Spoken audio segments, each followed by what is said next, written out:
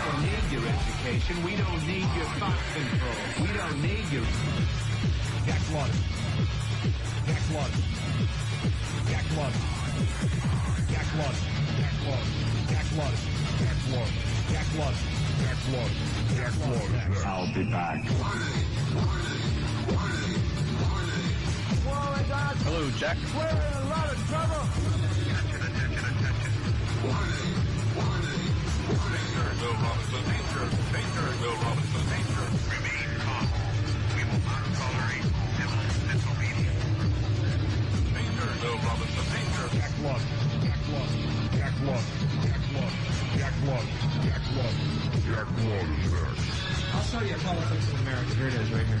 I think the puppet on the right shares my beliefs. I think the puppet on the left is more to my liking. Hey, wait a minute. There's one guy holding up both puppets. Shut up. Go back to bed, America. Your government is in control. Watch this or get fat and stupid. They say if you give a man a fish, he'll eat for a day.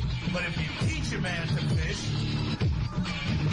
then he's got to get a fishing license, but he doesn't have any money. So he's going to get a job, and he has to get into the Social Security system and pay taxes. It's a big club, and you ain't in it. You ain't in it. You and I are not in the big club. By the way, it's the same big club they used to beat you over the head with all day long when they tell you what to believe. All day long, beat you over the head in their media, telling you what to believe, what to think, and what to buy. 2, 1. 3, cue announcer. And starring the mad prophet of the airways,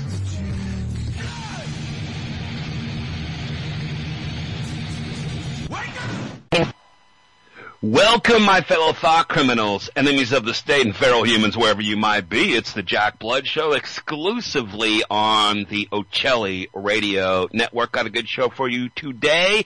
It is the 29th day of December, the year 2022. I'm Jack Blood, your narrator, your radio gun, reporting for the next 2 hours. Got a great interview for you today. Allegedly. You guys know how that works. It's, we'll see. Our last couple of guests canceled or didn't show at the last minute, so we're not even announcing guests anymore on this show. But if this works out, one of the old school truthers coming up to join us in about 30 minutes or less on the broadcast today.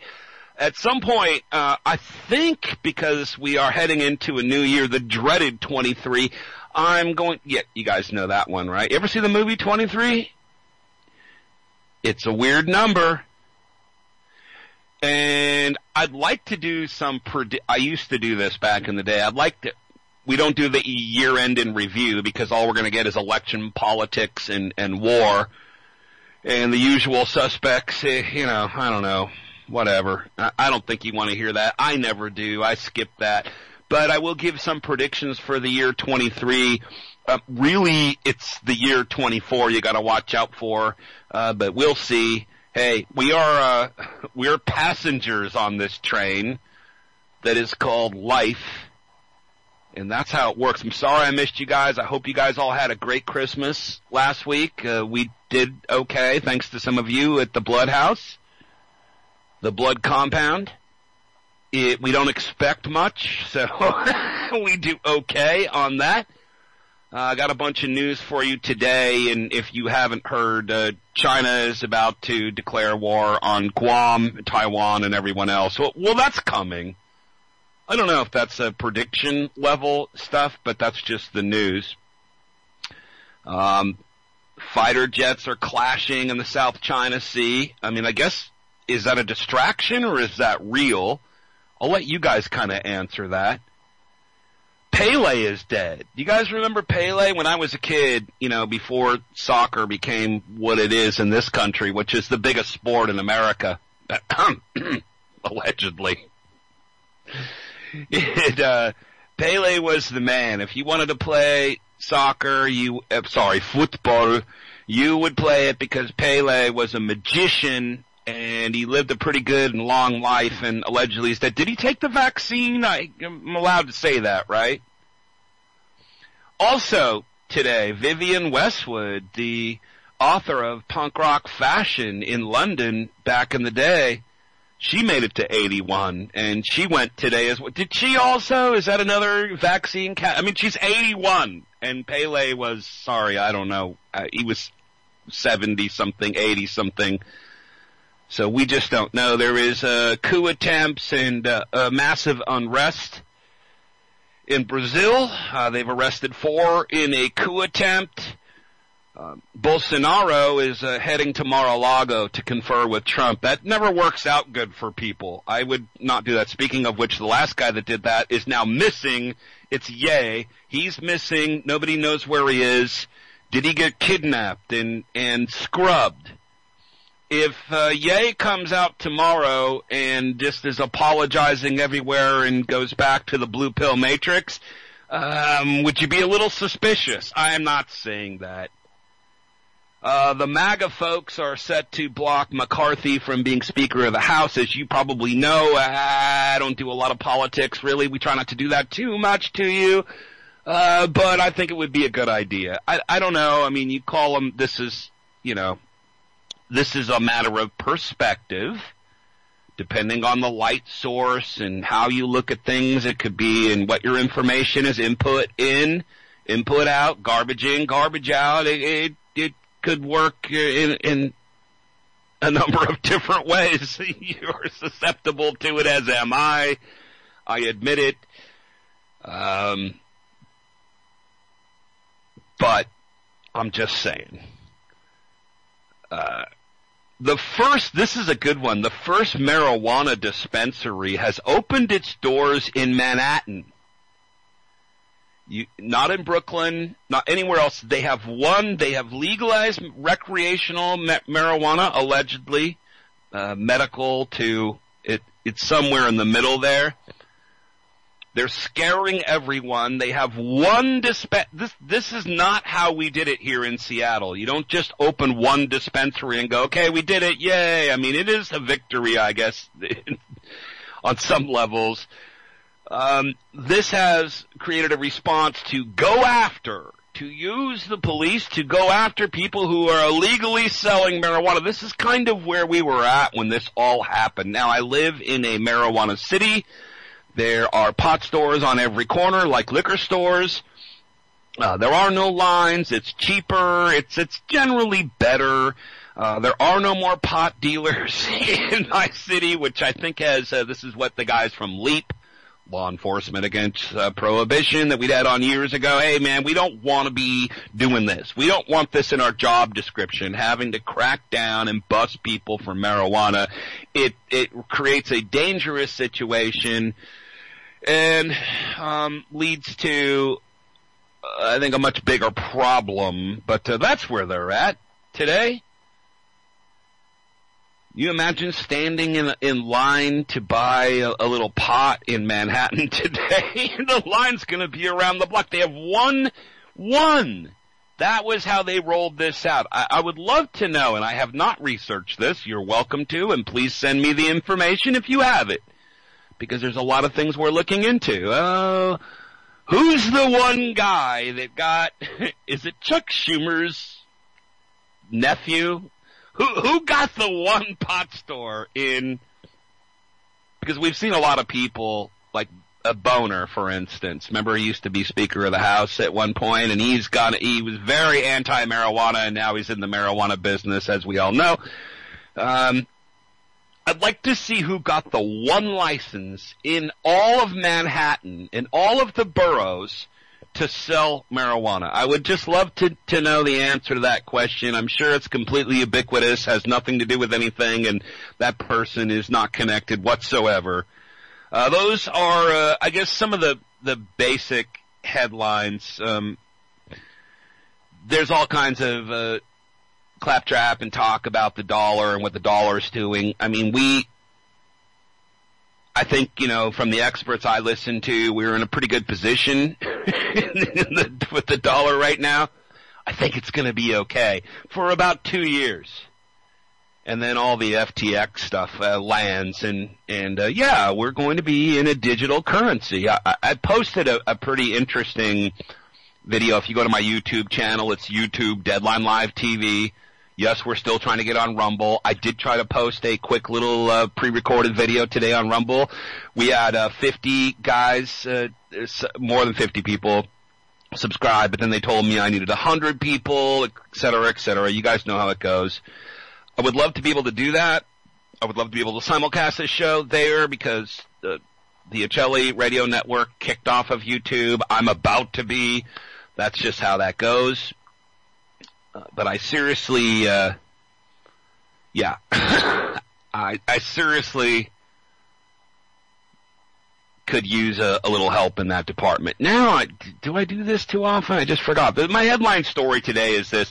The ringleader, now this is a guy, I guess, who believes in aliens and whatnot, but he's the ringleader, the spiritual master in the plot to kidnap Michigan Governor Gretchen Whitmer. They say because of the COVID lockdowns. That was their initial excuse to all this. Sentenced to 16 years in prison. He could have gotten life. 16 to 20. The leader of the foiled plot by members of a right-wing militia group to kidnap Michigan Governor Gretchen Whitmer was sentenced to 16 years in prison Tuesday in a U.S. District Court. Adam Fox, 39 years old. He looks much older. Was found guilty in August by a federal court in Grand Rapids. That's the other one, I guess. Conspiring to abduct the governor of Illinois and conspiring to use a weapon of mass destruction in a scheme prosecutors said was intended to spark the Second American Revolution. It's kind of like January 6th. If these are the only plots we have to worry about, then why be worried, first of all, and then if you're for mayhem and overthrowing the United States government, you'd have to say this is kind of weak. Co-defendant Barry Croft Jr., he's 47.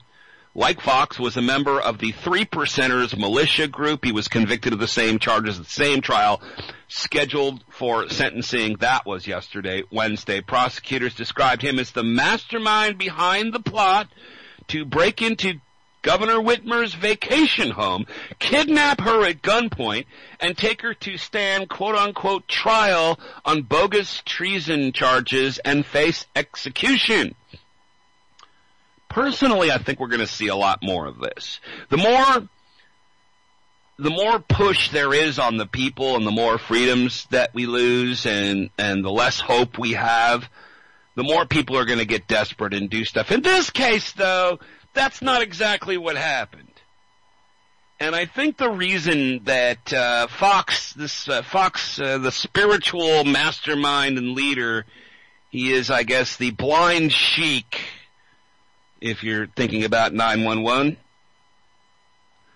In this particular case, the reason he probably only got 16 to 20 and not life in prison is maybe he pled out.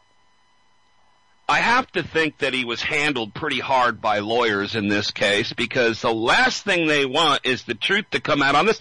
I wonder how many people, if you go out on the street and poll people, you play a marked dice, you go out on the street, you poll people on, do they know that this entire thing was made up by the FBI and it was an FBI plot? I wonder how many people would actually know that.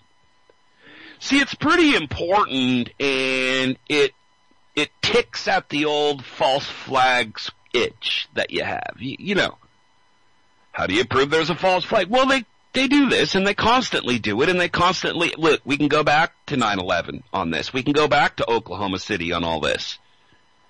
And we could see there's not a shadow of a doubt that either the plot 1993 World Trade Center bombing, 100% FBI inspired. Talking about the blind sheik. And then again, ask people if they know that. I used to use that as a prime example of why 9/11 might have been an inside job, because 1993 was admittedly an inside job. It was on the late night news. If we had that clip, I'd play it now. With Dan Rather talking about how in 1993, the World Trade Center bombing, it was completely an FBI sting operation. The FBI actually made the bomb. It's on tape. We know that. That we know. And this is all being pretty much swept under the rug. But I have to think, largely, that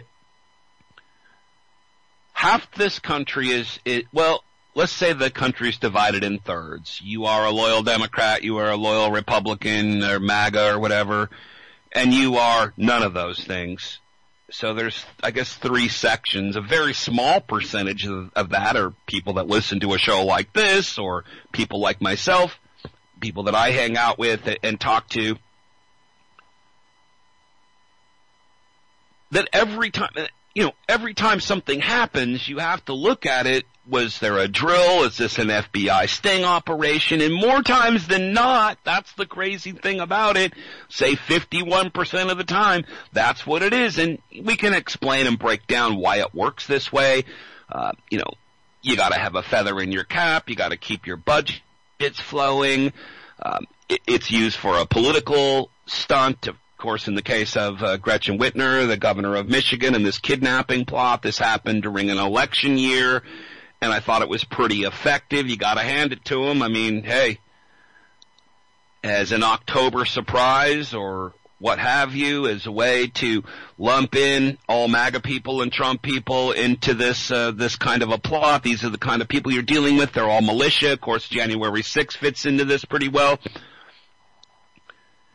But the way that this has been shoveled, not swept, shoveled under the carpet is a little bit nauseating. Back in the day, I don't know, what was that now, about 10, 12, 13 years ago, we covered the Hutari militia, also in Michigan. Michigan is ground zero. Michigan and Montana, I guess, are ground zeros for militias, though I've met them all over the country, and most of them are pretty good people, quite frankly.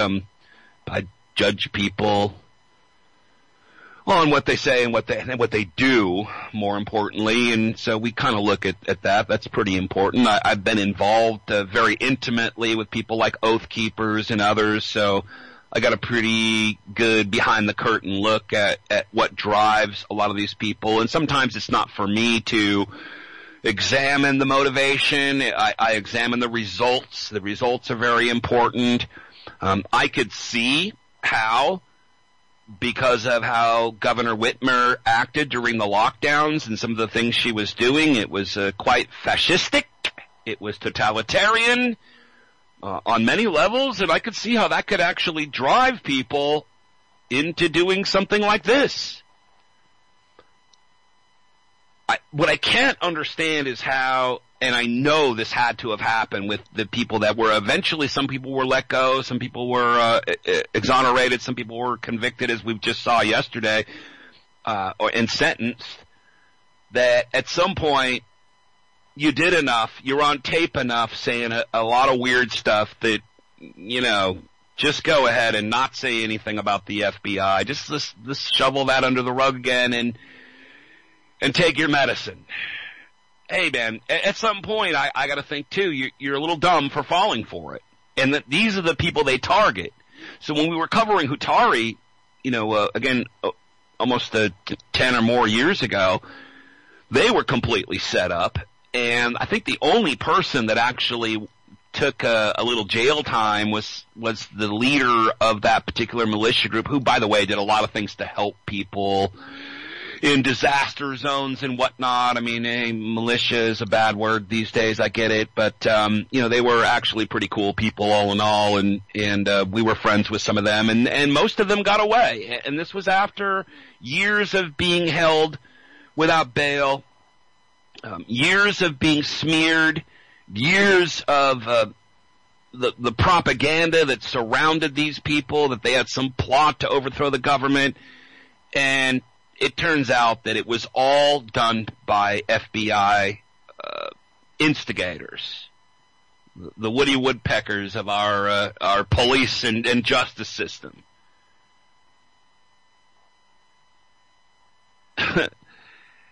The informants defended their roles in this trial We targeted them. All we did was give them a little bit of bait, a carrot, and they just went for it. They just went all in on it. Now, if you know how this kind of went down, as they go to kidnap the governor of Michigan, Governor Whitmer, there's a van. I think something like 80% of the people in the van were agents. There was no chance that this was ever going to get off the ground. They were completely set up. And Croft and Fox are the ones that I guess kind of helped and fell for this the most and led the way. So they found their patsy. They used this as a straw man in the 2020 election. I mean, what more do we need than that? So I just think it's funny to me how you were this into your ideology. If you're a militia guy, if you're going along with this FBI plot, but not enough to where when you go to trial, I guess this is kind of where the rubber meets the road.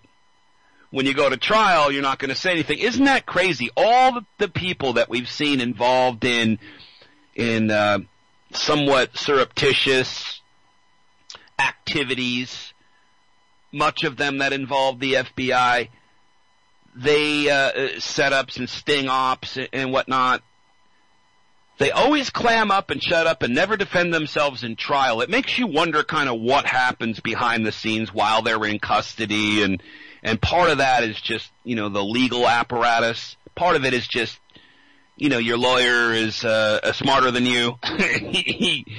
He's very good at it's like the doctor when you go and they tell you how you need the newest vaccine and you'll die if you don't get it, and they're the expert. They have the white coat on. It's like, all right, stick your arm out.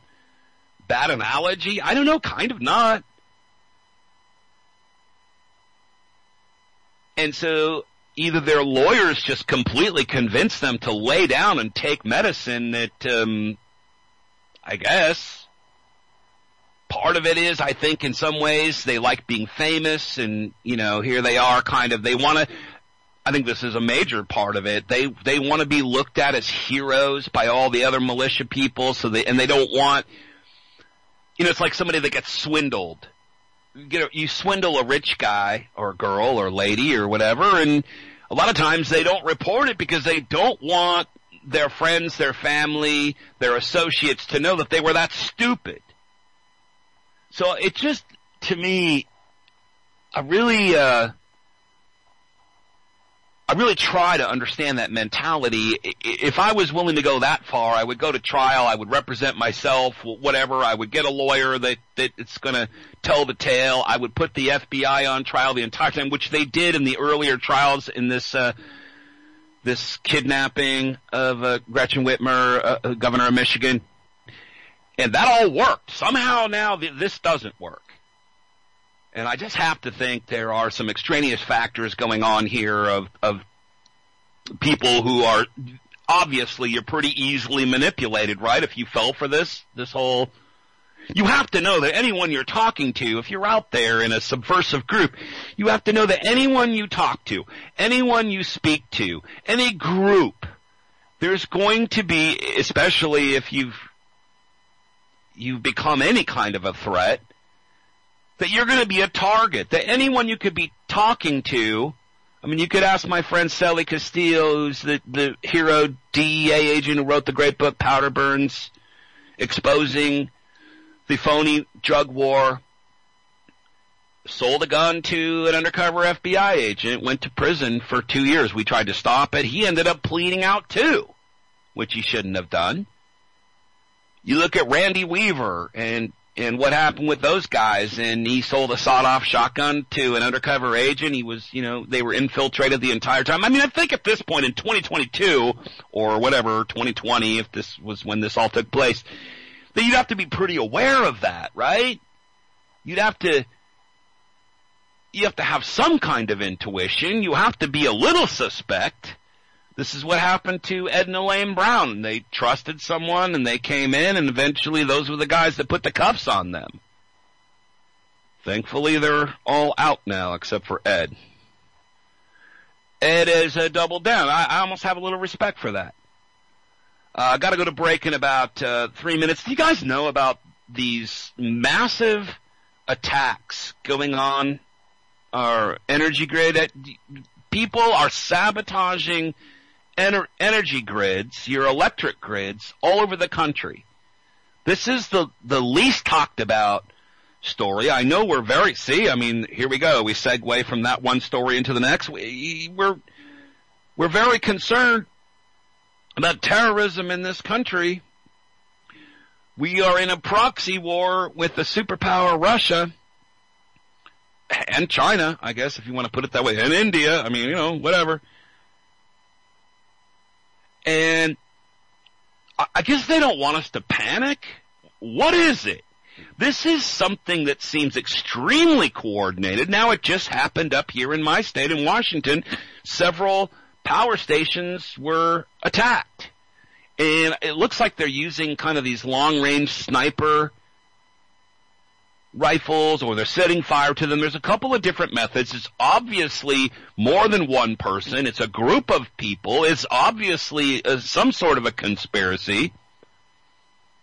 Because, again, what is that? Two people talking about doing something illegal that no one knows about. Okay, well, in this case, you got dozens and dozens of people who seem to be working hand in hand to attack the United States national power grid and their power stations.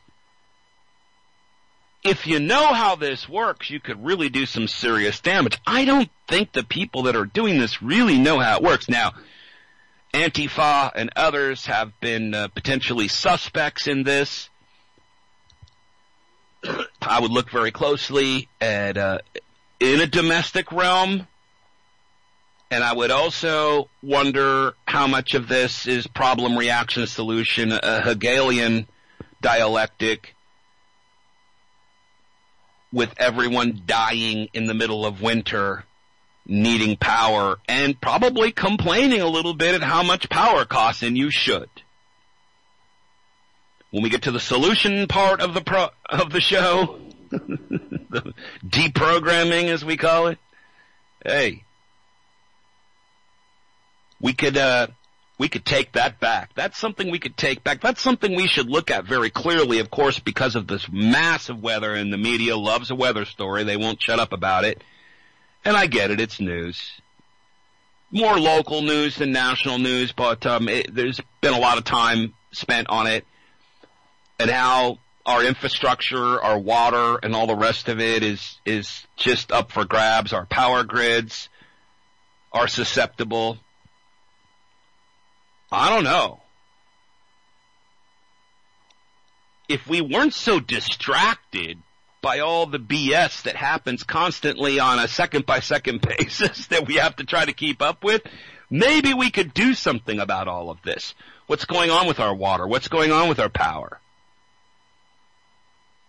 But somebody has seen this as a weakness and is attacking. Now, whether it's the system attacking itself, or whether it's a legitimate, and I'm always very skeptical of this, whether it's a legitimate group of people attacking our power stations.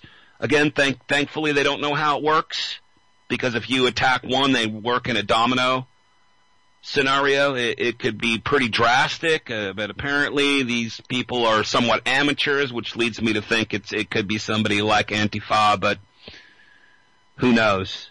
There's enough people that want chaos and order out of chaos that it could be almost anyone, but it's just surprising that there's almost no reporting on it. Okay, I'm a little late. We're going to go to break. We're going to get our mystery guest, hopefully, right during this break. You'll come back with us if you stay tuned. It's the Jack Blood Show.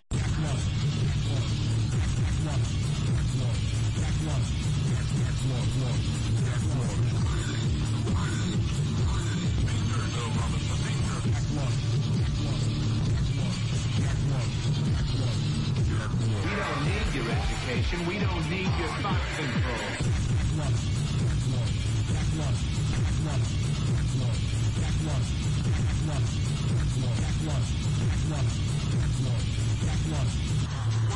Free Q announcer.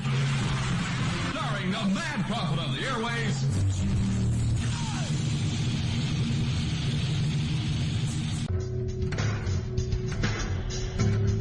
WallStreetWindow.com. gold, silver, the stock market, WallStreetWindow.com. Perhaps you're invested deeply. Perhaps you're not in deep enough. Maybe you're thinking about getting started. WallStreetWindow.com. Michael Swanson, the brilliant author of The War State, understood these trends professionally for many years, and now he gives you the benefit of his knowledge. WallStreetWindow.com. Go there now. Go there now. Go there now. Hey, everybody. This is Kevin Booth from American Drug War and shout out to Sophia. You're listening to the Jack Blood Show, so everybody hang in there or get out. Go ahead, caller. Yeah, I'm interested in the truth about the JFK assassination. Right. Well, what do you want to know? Judy Baker's wild claim, Oswald girlfriend, she knew Ruby and Barry, cancer weapons. Really? I imagine I could claim I have 4 wheels. It doesn't make me a wagon, but okay. Oswald was on the kill team and trying to prevent the murder of John Kennedy. Come on now. Has a real expert on the JFK assassination looked into her claims? Go to Amazon.com, enter Judith Baker in her own words. You'll get results for a digital copy of a book where Walt Brown utilizes her own words and the known evidence in the case to get at, well, a different perspective, let's say. You can get Judith Barry Baker in her own words from the author himself, signed if you request it, by contacting Dr. Brown at KIASJFK@AOL.com. It's a fun book, and it actually dissects the many, many fantastic claims. Judith Barry Baker in her own words. Thank you for all the great information. Do you like history, real history, that you were never taught in schools? Why? The Vietnam War, nuclear bombs and nation building in Southeast Asia. By author Mike Swanson, with new documentation never seen before. That'll open your eyes to events that led up to this. Why? The Vietnam War, nuclear bombs and nation building in Southeast Asia, 1945 through 1961. Get your copy today at Amazon.com. Why? The Vietnam War, by author Mike Swanson. When a fan of the Ocelli Effect calls in to the Ocelli Effect. I just wanted to call in and tell you and Michael Swanson and JP Sicilian, all of the guests that you have, how much I love your show. Always interesting. It's always informative. I just wanted to tell you in person on the phone. I mean, I love you. I love your show. I love everything you do. I will always be there to support you. You know that. We appreciate you so much. You have no idea. Thanks, and most of our fans just send hate mail and death threats. Ocelli.com.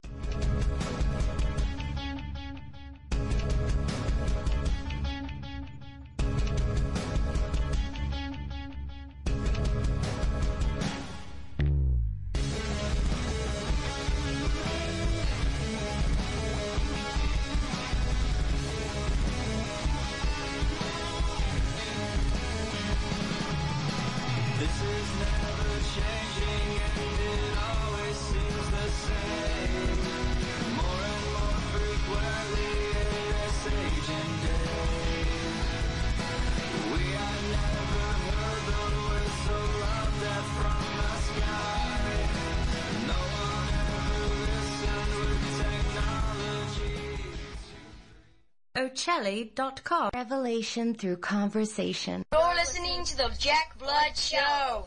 Be bold and mighty forces will come to your aid.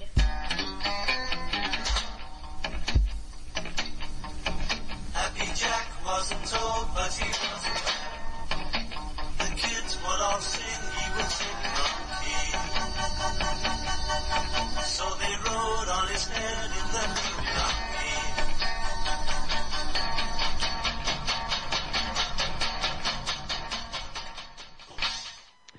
Welcome back to the broadcast. It is the Jack Blood Show, exclusively on the Ocelli Radio Network and wherever we distribute it out worldwide on the web. I am Jack Blood again, your narrator, your radio gun reporting. So Jason Bermas is with us. Been a real long time since I talked to him. He's one of the OGs in the truth movement, known for, of course, the great film Loose Change 2 and 3, which in its day, before live streaming was taking place on every channel everywhere, in the competitive world we know as a streaming video, it was the most downloaded video in the history of the Internet. Of course, he has continued on with his activism and with his voice on the America Show Jason, Red Voice Media, and people can find you on YouTube all over the place. Man, it's so cool to have you on and talk to you. I appreciate you being here. Thanks for having me, Jack. And yeah, Red Voice Media, they recently picked me up. We actually call it Reality Rants. Today's show was the America show, but it's just nice to see that there are alternatives out there that kind of let me do whatever I want. It may be Red Voice Media, but as you know, I'm certainly no conservative. I've never considered myself a liberal or in the confines of traditional politics. So it's kind of a breath of fresh air when you're just told, hey, do your show, right? If you're not with us, you're with the terrorists. So I guess you're one of those, man. I get accused of it. I'm probably way more left and liberal than my listeners are. That's for sure, but I would be the first one accused because we talk about wokeism. We, kind of talk about how when we were growing up, they would say, the left is crazy and the right is wrong. So we just kind of knew that going in that we weren't on a level playing field, and I really wasn't trying to talk to conservatives or liberals as much as I was just trying to talk to people. And I know you do that too. You know where the bodies are buried, and I think people could learn a lot by listening to you. You're one of all the guys that did Loose Change, you're the only one I think that's still in this game, so to speak, right? Sort of, but at the same time, Dylan and Corey, they've tried to make some commercial stuff. Actually, Dylan, I believe it was last year, put out a film called Asteroid, but he also did, 2 separate films in the last 3 to 5 years, on 9/11 Truth. One of them is, I believe it's called, Building 7 or just 7, and it is about the Alaska Fairbanks study. Excellent film, a little bit under an hour. And then more recently, he did Unspeakable, where he travels with, I believe it's Bob McIlvaine, who lost his son on 9/11, and kind of takes you through that journey trying to get justice for his son. Both are very powerful, and I commend Dylan for doing that. I know he's had some people come down on him for certain things he was quoted in the mainstream media, etc. But his heart's in the right place, and I actually saw him last April. Well, you guys all grew up in the same town, and that's how you got mixed up in this. I covered the first Loose Change and then the beginning of the second Loose Change. About 99.9% positive. I did the first ever interview with Dylan Avery on that movie because his mom was listening, and then later wrote me a letter of thank you, and then you guys went on to be one of the most talked about things, not just on the internet, but mainstream media. I guess, first of all, you guys are now my age when I started interviewing you. That's the weird thing. And you guys have gray hair and whatnot now. I know I don't want to bring that up. It's not it's not a bad thing, but it's just funny to see, man, 20 years, how much has gone by us. We don't hear a lot of talk about 9/11 anymore. If we look at people, want to talk about Tucker Carlson and some other stuff, but we just don't hear that coming up. We hear JFK stuff, we hear alien stuff, we hear all kinds of Twitter conspiracies and all the rest of it, man, but that almost never comes up anymore. And at the anniversary, when we're at the anniversary point, you'd think there'd be a whole dump or a download. Maybe there'd be some files that could be released and redacted or something. But it seems like nobody wants to put their flagpole in 9/11 Truth anymore. I just don't see that at all. And maybe that has something to do with Trump. I don't know, but it seems to have really gone by the wayside. I have to agree with you for the most part, Jack. It's something that I dwell on still constantly. On the anniversary, I'll do a watch-along of either Loose Change Final Cut or my film Fabled Enemies. I often point out that Joe Biden, the poopy pants puppet-in-chief, actually is on camera twice via Luke Radowski admitting he met with one of the money men behind 9/11, the Pakistani ISI chief, General Mahmoud Ahmed. The last time that we were able to get any kind of significant file dumps is all the way back. Actually, it's almost on a 5-year anniversary. It'll be a 5-year anniversary coming up on New Year's when the Dark Overlord back in 2018 had these layers of documents, and somehow we were able to get 3 of these layers of documents released. However, 2 layers have never been released, and they were looking for $1 million Bitcoin bounty. If you follow the news about the Dark Overlord, somewhere right after that 3rd data dump, a few of the members did start getting arrested and rounded up. I hope that one day those keys can come out, because there was actually a lot of significant information that I was able to garner from those dumps just doing keyword research myself, and I can only imagine what other people would have found. Well, and that's the thing. There was, look, we started off, I was on air the day of 9/11 on a 50,000 watt radio station trying to figure out what was happening within minutes of what was happening, and that radio station was in Providence, Rhode Island, which people don't know is about 2.5 hours away from New York City, and it was a pretty dark day. And then as we kind of rolled through, especially into 2022, we began to learn so much. And then there are things that just on the level of Occam's razor that don't make sense. You know what I mean? It's the simplest answer is usually true. So is the simplest answer that Osama bin Laden, knew that day the drills would be replicating the exact same thing that he was doing, and they would, confuse NORAD, which, we saw in the Vanity Fair NORAD tapes. Like, did he know that? Did he know that Building 7 would just collapse into its own footprint? I mean, how much of that can you ascribe to a CIA asset such as Osama bin Laden? And I think we came up with a lot of really good stuff in those first 5 or so years.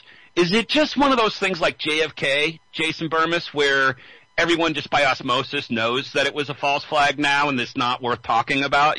I wonder if that's it.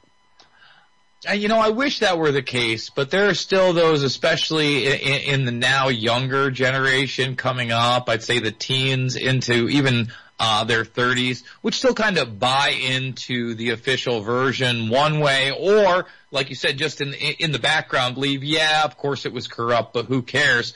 Both of which are extremely dangerous, because it has allowed the proliferation of not only the war of terror overseas and what was the beta testing of the drones, of the robotics, of the biometrics, but it built the police state here at home via the Patriot Act, via Homeland Security, and then into the fusion centers, and now into the very little-known program, signature reduction, which I don't hear enough about. And I've always said that until we get to the truth of that very day, then we can never think to get our constitutional republic back. Through, now years of studying this stuff, I'd say things really went off the rail post-World War II, when things began to be born classified and we had black sites such as Area 51 that were dealing with not only propulsion systems and weapon systems, but bio and geoengineering as well. I mean, it's a lot to take in, but for me, the big disappointment, I guess, with Trump, among many things, was that Trump kind of played to the 9/11 truth audience, right? He said, well, maybe we will find out who really was behind 9/11. And he had made comments on 9/11 that it was clearly a controlled demolition and that he was in the real estate game. He was in the game of building skyscrapers and buildings, and that would have just been impossible. But then he promised us the JFK documents, not once but twice, and he failed to give them to us. And here we are today with over 3,000 documents still classified, and like you said, now that people accept it, you have guys like Tucker Carlson, who, Jack, when we were in this game, he was working for MSNBC, he had a bow tie, he was very establishment, he often mocked people like you and I who dared to question 9/11, still does, by the way, which is extremely unfortunate. But he's out there saying, no, there's no doubt that the CIA was involved in killing Kennedy, and now we have somebody who's seen the documents. And I wonder to myself whether or not that could be Trump. Some people have suggested it's Tucker's father, as Tucker's father worked with the Central Intelligence Agency and other intelligence organizations via the NATO alliance against Russia.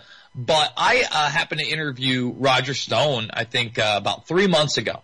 And, you know, I'm not here to be a cheerleader. Roger Stone, definitely, you know, I would love to ask him about Roy Cohn and other things. But at the same time, I asked him about Trump's failure to declassify those documents twice. And Stone says, he claims anyway, that he's talked to the president about it, asked him himself, and the president said what was behind it was so awful that it couldn't become public. You know, Stone kind of spun it that Pompeo had basically made it so that, you know, he didn't do it. I've never been a fan of Pompeo. Again, ex-head of the Central Intelligence Agency, shouldn't be trusted.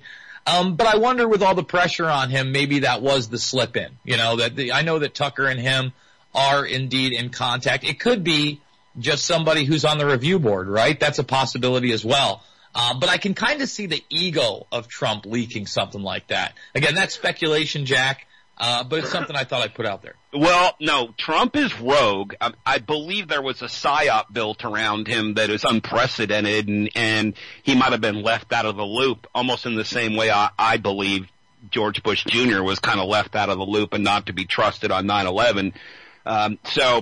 You know, we're getting ahead of ourselves, because I did want to ask you about Tucker Carlson and this alleged conspiracy that Trump had leaked him this JFK CIA information. That would be that rabbit hole. First, let me just say, when we talked about fusion centers, you just mentioned that.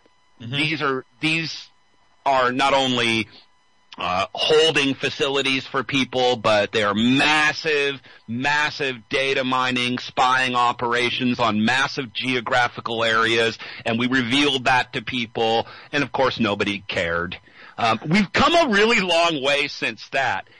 You know, Operation Gladio was another thing that happened in Europe after World War II. So again, just talking about your comments, if people want to look into that, that is creating false flag to blame on the communists. At least that was their excuse, because we always get excuses, and then at the end of the excuses, we don't do that anymore, which is laughable and a joke.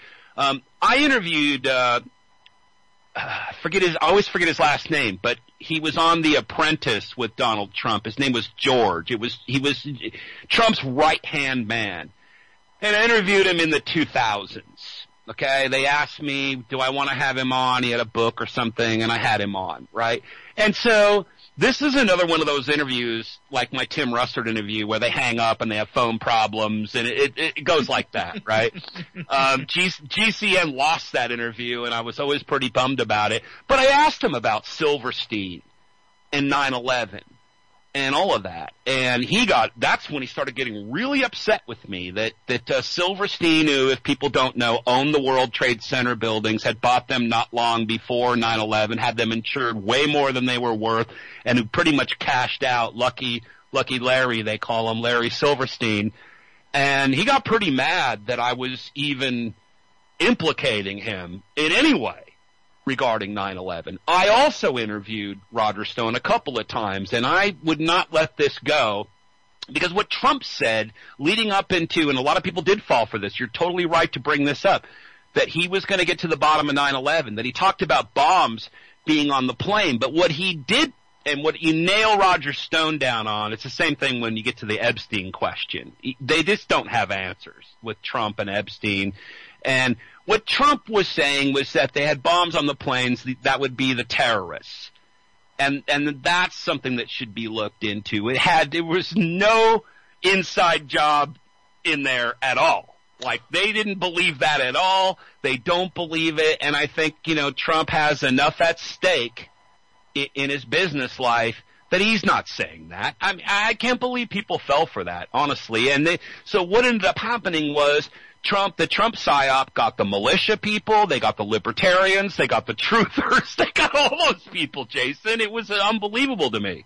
Well, let's be honest with ourselves. If you were watching those debates, and I certainly was watching those debates, right? I know a lot of people out there were watching those debates. He was the most honest candidate, except for maybe Rand Paul, on the stage. And he was able to say things that Rand Paul wasn't able to say, because he was coming at as a perspective of a multi-billionaire who'd been donating to these people for generations, really since he started to take over his father's business. And before we get too far away from the 9/11 question and the implication of an inside job, you know, that's kind of what these political analysts are good at, and they're good at kind of like weaseling out, no, he didn't really mean that.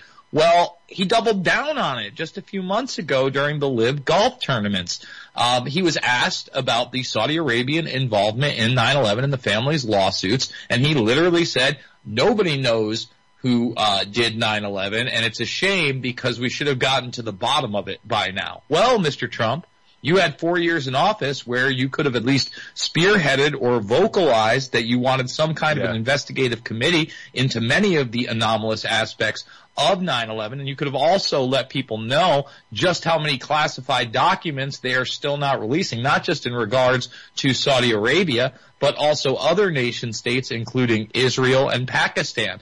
And it was actually, I believe, just prior or during, actually it was during the Trump presidency, that we did get a large amount of files regarding the quote-unquote dancing Israelis on 9/11, but instead of getting the pictures or the film from that incident where these people were allegedly cheering, we got photocopies with their faces blacked out and highly redacted documents of that day. I was actually in touch with the person who got those documents via FOIA requests, and to me, even what we saw is extremely damning to that unit that I believe actually had a role in 9/11, even beyond documenting the event. That might have been the documentation team, but as you know, Jack, there were actually several teams in vans that either they smelled explosives, or in the case of the King Street van, it actually exploded. You can listen to the police chatter going back and forth saying that they've detained these people, and it eventually leads to an incident where one of the police officers is continually beating one of the suspects.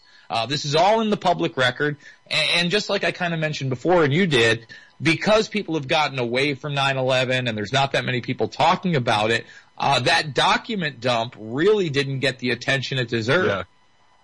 Yeah, there is nobody championing that really too much anymore. I mean, I try to every once in a while, but even me, I feel like it falls on deaf ears. You're kind of referring to the 29 pages, right? No, this is completely separate.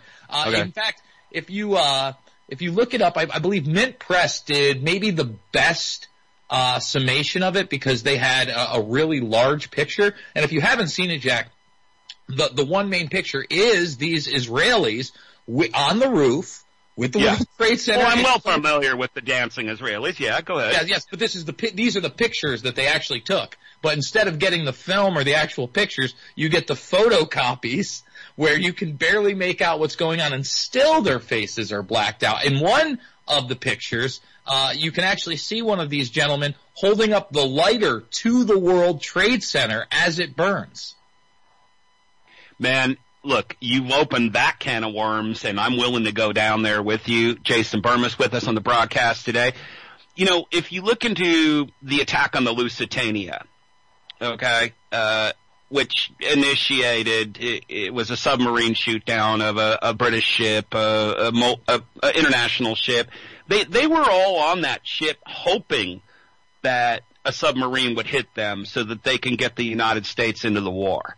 That was the whole thing. So I don't know if that particularly proves anything. What does prove things in JFK is the issue of Permindex, which I know Whitney Webb has brought up in her books, with global intelligence and how that could have been involved in the JFK assassination. If you get into who benefits, well, and then there was the issue that JFK wanted to get rid of their nuclear bombs or stop them from getting nuclear weapons. We can get into all that. But with 9/11, I mean, who benefited? Look who benefits, and that's part of the equation. You know, prior knowledge, stand down, cover up, who benefits? That's the mathematical equation I use to calculate if something's a false flag or not. You know, but but people can be happy that something happens. That doesn't actually prove anything. There is information that does prove things, and we always tried to follow the money on 9/11. That, and I had a guy break into my house and try to kill me. Well, years later, someone broke into my house and tried to kill me. Maybe that was the same guy, because in 1993, as we know, the attack on the World Trade Center was a FBI sting operation. They made the bomb. Like, that just never came up. And I always thought that was one of the most important components of 9/11. I still say that to this day. That and the cover-up. I mean, there you go. There's your ball of wax. You know, I'm so glad you brought up the 93 bombing. Because it is a documented event where even the mainstream in passing had to admit it was the FBI that cooked up the bomb. What happened was John Antisev and his partner had recruited an Egyptian army officer named Ahmed Salam. Ahmed Salam had infiltrated the Blind Sheikh's, I guess you could call it a terror unit, but these people, I mean, when you looked at their IQ, they could barely do anything. Basically, they got into a mosque, and they wanted to build a bomb. Well, Ahmed Salam got really suspicious when he said, yo, we're building a fake bomb, right, Jack? And apparently they said, no, we're not. So that's when he starts. He's like, they won't listen. They won't listen. I told them not. And they said they had to use a real bomb because the case would be better. And then ultimately, people like Scott Horton and others excuse all of this. Well, you know, Antisev, the agent that was handling Ahmad Salam, he was having an affair, you know, with another girl in the FBI office, and he took his eye off the ball, and that's why it happened. This is all on tape. And the great clip of Dan Rather on the nightly news going, this was an FBI sting operation the entire time. I mean, good luck finding that. I bet you that would be pretty hard to find on YouTube right now, you know? No, I have a part of that clip in Invisible Empire and New World Order to find, as well as the tape between Ahmed Salam and John Antisev, where he basically said, he says, you know, what a great, wonderful case. Your informant built the bomb. You know, I mean, literally saying, I built the bomb. He says he feels terrible that the bomb went off and people died. A lot of people don't remember that 8 people did actually lose their lives. And one of the things I always talked about post 9/11 is what would have happened if that was successful? If that was a successful deal and they had parked that van full of explosives up against the column, you would have lost way more than 3,000 people if the bottom of that building came out and fell over. You're talking right. It wasn't a controlled. That would not have been a controlled demolition. That was kind of an uncontrolled demolition, and it was meant to bring those towers down in 1993. It did fail. The whole project failed, unlike 9/11. And then, of course, what didn't fail, especially domestically, was Oklahoma City, Jason. And that we know did not fail. And the next thing you know, we've got Joe Biden out pimping the Clinton crime bill and you know, creating a witch hunt for domestic terrorists, which is kind of where we're at today. That would be a good segue to go into our top of the hour break. Jason Bermas is with us. We'll tell you how to find him. Old school truther, and we're hard to find, but we're out there. And please listen to people like Jason Bermas over whoever the newest fashionable YouTube influencer is, because this guy has read all the books, he's done all the research, he understands exactly what the root is, and that's what we're going to be talking about in the next segment. Stay with us. It's the Jack Blood Show.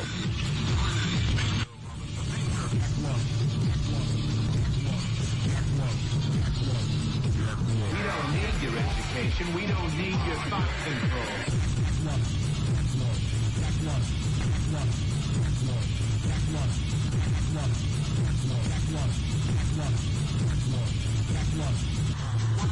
Three, Q announcer. Starring the mad prophet of the airways.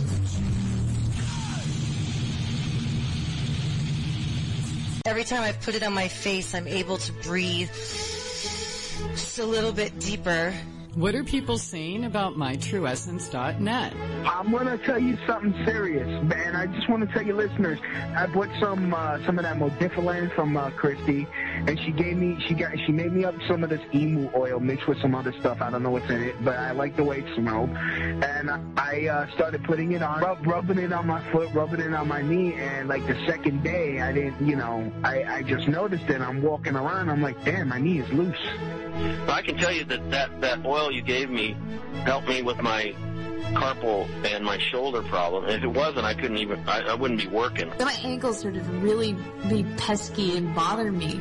And I'm telling you, the pain just went away. Essential oils rule! And when I put that on, it's like my skin came alive. mytrueessence.net. In Denial, Secret Wars with Airstrikes and Tanks by Larry Hancock. Secret wars became a staple of U.S. covert operations and are still happening today. Larry Hancock's book, In Denial, rips the cover off many of them. Using new files, it exposes things about the Bay of Pigs that no one has ever written about before. It shows why it really failed and why the United States did not learn from it. Secret wars became a staple of U.S. covert operations and are still happening today. It also shows why other countries today are doing secret operations with more success. This is the book that puts what some want to deny into the light. In Denial, Secret Wars with Airstrikes and Tanks. Larry Hancock. For more information, go to larry-hancock.com. Pick up your copy of In Denial at amazon.com in digital or physical form. WallStreetWindow.com. Gold, silver, the stock market. WallStreetWindow.com. Perhaps you're invested deeply. Perhaps you're not in deep enough. Maybe you're thinking about getting started. WallStreetWindow.com. Michael Swanson, the brilliant author of The War State, understood these trends professionally for many years, and now he gives you the benefit of his knowledge. WallStreetWindow.com. Go there now. Go there now. Go there now.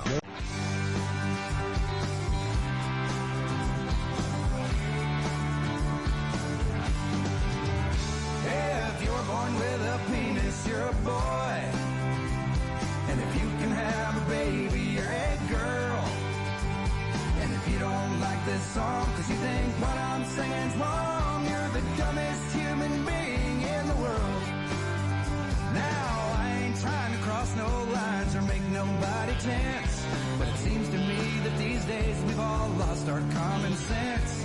Well, if this song offends you, friend, it's time to dry your tears and face the facts that we've all known for at least 1,000 years.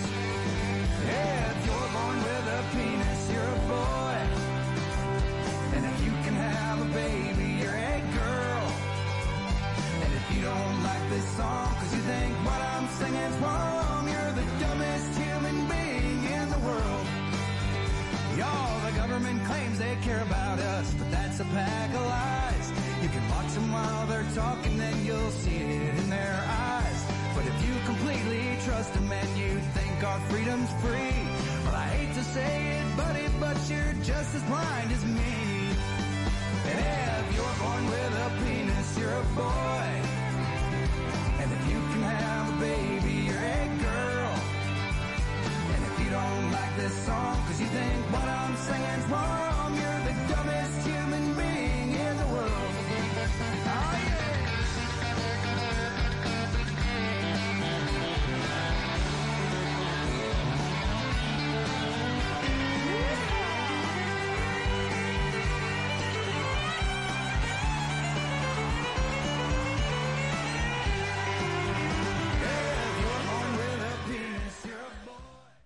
Chili.com. Revelation through conversation. You're listening to The Jack Blood Show because you give a crap and you want to know what to do about it. Now let's get to work. Here's Johnny.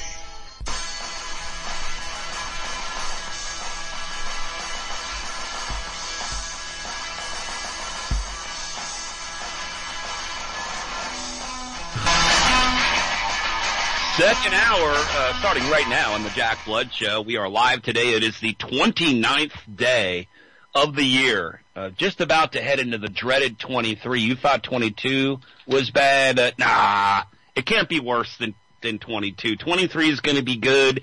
All my predictions are very positive for 2023, and if you believe that, I got a bridge to sell you. Jason Bermas is with us on the broadcast, and Jason and I have not talked at all, not off air, not on air, anytime for over a decade. It's so great to have you, Jason Bermas, on the broadcast today. Appreciate you, man. I appreciate you, and I gotta correct you. We were on a show together about 2 years ago. Maybe 3, right around when COVID was kicking off, somewhere in the March to maybe May, time, but we definitely were on a broadcast together. Okay. Well, I guess that kind of loads that question. How did you survive? How did you survive the lockdowns? Because that tore me up, man. I mean, I wonder if there isn't a bigger conspiracy than 9/11 on the whole COVID and COVID lockdowns. And now what we're allowed to talk about, what we weren't allowed to talk about, brings out some more intriguing questions, which I don't think half the American people certainly understand those questions and even have answers for them or think they do. So let's do that one, man, because that was a hard one to get through. I literally shut down during the election, largely during COVID, because there was no way to say the right thing. It was impossible. You know, that was a tough one for me, obviously. I was in upstate New York. I kind of went on a journey, man. Like, I had been following it, and I was joking about it all the way back in January. At the time, I was still monetized on YouTube. I had previously been working with Luke from We Are Change. Basically, we had gotten together at Bilderberg 2017. I had taken a pretty long hiatus from doing anything professionally, and I was actually running a bar at the time. And I was sitting in my bar in the morning doing I was working security in a bar at that time, so well, that's how I started to bars were open. Actually. Yeah. Okay. I was working in an MSP company, and it was a soul crushing job, and I was in the office with the CEO. I took a night gig, and within a year I was running the place. And it was around that time. I think it was either May or June. I was like, I didn't hear anything about Bilderberg this year. And lo and behold, it was in Chantilly, Virginia. It's about a 5-hour drive from where I'm at. So I actually called Luke up, and he told me that he was in a car with Berwick and Tim Pool at the time on the way down there. Uh-huh. And then that Dan Dix was going to be there. So I was like, F it. I run this place. I'm going to go down there myself. It was on a Friday, so they were already going. And basically what happened was at midnight I left. I jumped in my car. I went to the normal parking lot about, 5 minutes away from the hotel where all these people stay. I slept in my car for 2 hours, and I was extremely disappointed when I got there and there was virtually no one there, especially compared to 2012. This is kind of what motivated me to get back into things. Fast forward to me going on my own and getting back to covering COVID, I started to see it was definitely going to come here. And when I did start to see that was when I had gone to D.C. for an Action for Assange event. It was probably like a couple weeks before CPAC, maybe a week or two. And I started seeing the panic and how people had started buying things and they were running out, and that they were wearing masks all of a sudden, and that wasn't even a restriction yet. And we weren't even in March. Yeah. So I remember my ride home. I did, a chat with people on my YouTube. I said, hey, get prepared. I go, now would be the time to get your parents out of nursing homes, because there's going to be some bad things that happen there. Now would be the time to stock up on toilet paper and canned goods bare minimum. It's exactly what I did when I got home. And everything started to shut down, Jack. I thought I was going to be able to stay in New York. I got to admit, there was a point where I had a bit of, a mental breakdown, kind of at that apex moment where you saw de Blasio talking about possibly doing Chinese style lockdowns in New York City. I have a lot of loved ones and family and friends that were down there, and it was, I cried on air. I was telling people to get out because I thought that they were really going to hardline quarantine that area. I'm glad they didn't. But by April, in my little upstate New York town where I saw metal signs on on the streets telling me to mask up, I knew it was over. So I put some money together. I got a car, and I decided I was going to see the rest of the country for myself all the way up to South Dakota. Right. Yeah. And that's what I did. I went to Ohio, and I went to Missouri, and I went to Kansas. I ended up going to Sioux Falls, South Dakota, and where I ended up settling in the Quad Cities in Iowa. Surprisingly, Iowa didn't get the press like Florida got or even South Dakota, but it was the freest place I'd been. And actually, what sold it to me is I was sitting in a bar in Missouri, and Missouri, very different from even upstate New York, and I was enjoying myself.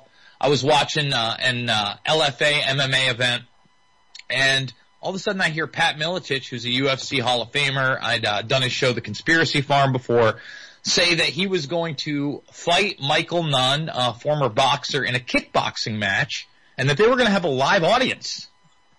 And I'm like, a live audience? I'd been staying in hotels, and in certain places there were casinos that were kind of open, but everybody had all these restrictions, and it still wasn't the same. Maybe some of the mom and pop shops and bars were, not restricted, but most places, no matter where I went, I went to Maine. I went and saw the Jackman brothers and actually ended up at Ghislaine Maxwell's hideout the day after she got arrested, on that journey, which was wild in itself. But when I went to basically I contacted Pat. He got me into the event, and I enjoyed myself with like 3,000 people. And I was like, wow, well, this is what I need. And it kind of gave me hope. I helped take care of my nieces and my sister. They ended up coming out there with me, and we were out there by October 1st. I had to wait for the DMV to open to take the trip. I had to put everything together, but I got us out of there. And really, I think it was one of the best things I've ever done, because from that moment on that I was there, life was a whole lot more normal. There were certain things that were upsetting me. Nowhere to man. But so I did my time, 2 years of it in Seattle. I lost my band that had 2 days before the cancellation of bars had opened for a national act, a famous, old school, the Alice Bag Band, it's a pretty good gig for us, and we had worked our way up to that point. I had worked my way up in a club, a giant club that had over 1,000 people a night coming to a manager position, and I lost everything. I mean, I just lost everything. My girl lost her job because they closed down. She worked at this tourist place called Pike Place Market here in Seattle. And on top of it, I basically had to lie to every single person that I was vaccinated, that I'm following the rules. I later, after they opened stuff up, they opened the bars up, I'm back working as a bouncer, lying about my vaccination, but getting people's vaccination cards, man. It was not a good time for me. I'm telling you, I'm scarred for life from this, mainly because I lived in Seattle. And as you kind of point out, geographically, where you lived seemed to really determine what was going to happen for you. But now we're starting to find out all this stuff as the releasing of documents and the releasing of research all becomes available to us, and we're allowed to actually discuss it and talk about it, is that the vaccines mess people up. Did you get one? Because I didn't. I'm going to tell me the truth, because I didn't. I did it. I just couldn't do it. I couldn't. Jack, there was absolutely no chance at any point that I was going to let the Defense Department inject me with anything. So did you have to lie to everyone? Because there's people you have to lie to, and they go, "Are you vaccinated?" No, man. You have to just tell them, "Hey, you forced me to lie to you like this. Did I get the government injection?" "Yes, sir, I did, and I loved every second of it." Bro, I'm very fortunate. I guess one of the things that I was really fortunate is that just at the time when I was demonetized fully on YouTube, and funny thing was, it wasn't the COVID 1984 stuff. Although I've had about 50 videos either restricted or completely taken down. I've had my channel taken 4 times. I fought them every single time on Twitter and gotten it back. I'm still I'm running about 3 years unmonetized, but luckily I was able to find another platform that I was actually able to make money on called Rockfin. And I ain't a good liar, man. I never have been. It just isn't me. I'm brutally honest. Me neither, but if you force me to lie, do you support the war? Because we'll have you locked up if you don't. Okay, whatever, Zig Heil. I mean, fuck, I guess. Well, for me, luckily, I didn't have to bend the knee for economic reasons, right? And that would have been the only reason I did it, so that I could pay the rent and keep the heat on and all those other things. And even then, I don't know if I could have dealt with it. I was in a very unique situation, I guess. A lot of people weren't in my situation. So I was lucky. I also stopped flying, right? I wasn't going to do that. I started flying probably about 4 or 5 months ago, but I just drove everywhere. And for the most part, I'm still driving everywhere that I can. I find it's more enjoyable. I know when I'm going to get there and how I'm going to get there, and I'm not going to have to wait for my bags, et cetera, et cetera. So in that sense, maybe a little liberating, but it still drives me mad. Like today when I went to go get coffee, entire families still masking up here in Virginia right outside of D.C. And still, geographically, I can see how much you got brainwashed just by the general area and how people are. It's a sad thing. All the things coming out about the hate and lie shots, you should have, they told you. It's kind of like the whispered history. And what do I mean by that? Well, number one, if you were following this, you knew that Moderna had partnered with DARPA all the way back in 2013 in their strategic mRNA collaboration where they were going to fight what? Pandemic outbreaks, both natural and biological warfare. You can go to the website. It's still there. I often do. I show people that this is where they started with their mRNA partnership that would also be collaborated with Merck, BARDA, AstraZeneca, the Bill and Melinda Gates Foundation, and a few others. By 2016, Jack, Moderna, again, by partnering with the Defense Department, DARPA, somebody that has no duty to tell you the truth on any level, had patented a drug that had a 12-sequence DNA nucleotide identical to the COVID-1984 virus, not the shot. And then one of the other things that really hammered it home early on for me that this was not only a bioweapons attack, but that they were creating a bioweapon, was that you had Luc Montagnier, who won the Nobel Prize, I believe it was in 2008, for his work with HIV, saying that HIV was a part of this virus. It's in the pattern. You can see it. It's there. So there you're being attacked with a bioweapon, and then you find out that they want to inject you with a drug that did not qualify as a vaccine. In fact, anybody can type in $25 million grant via DARPA and Moderna. And there's an entire Economy article about how these are drugs very different from vaccinations. Okay? So you have them patent this drug in 2.5 years after the partnership that has the DNA sequence of the virus that's been released on the public. Then you find out that that virus and others were being worked on not only on Wuhan, but also Chapel Hill and probably a dozen other black sites, Jack. There was just no way I was going to be injected. Bill Gates, people don't realize this, but he was on television in April 2020 telling you that these were quote-unquote first-generation vaccinations and that you would be taking 3 to 5 of them. Again, April 2020. And then you would either be taking them annually or biannually as we're seeing now. So, as you know, Jack, been in the game a long time. In 2013, put out a film called Shade the Motion Picture, had a 20-minute section on Bill Gates, eugenics, geoengineering, and, of course, bioengineering. So, when I saw these things early on, I knew that I wasn't going to be a part of it. No matter how much I kicked and screamed and showed people the documentation, you can only reach so many people. But at the same time, I was kind of prepared for that because I'd been in the game so long, and 9/11 was that realization. So, as we move into 2023 and, we move away from even the constitutional republic and the checks and balance system that I love, we're moving towards not only a track trace database society because that's in place, that's the past, but the fourth industrial revolution, the Internet of Bodies, and a transhumanist movement. So now my goal, Jack, I mean, I got to be honest. Obviously, I want to fight these people. I want to see justice. But I intend to die human, and I hope that a lot of other people, I want to live a long time. I want to have a happy life. I smile a lot. I'm generally a happy guy.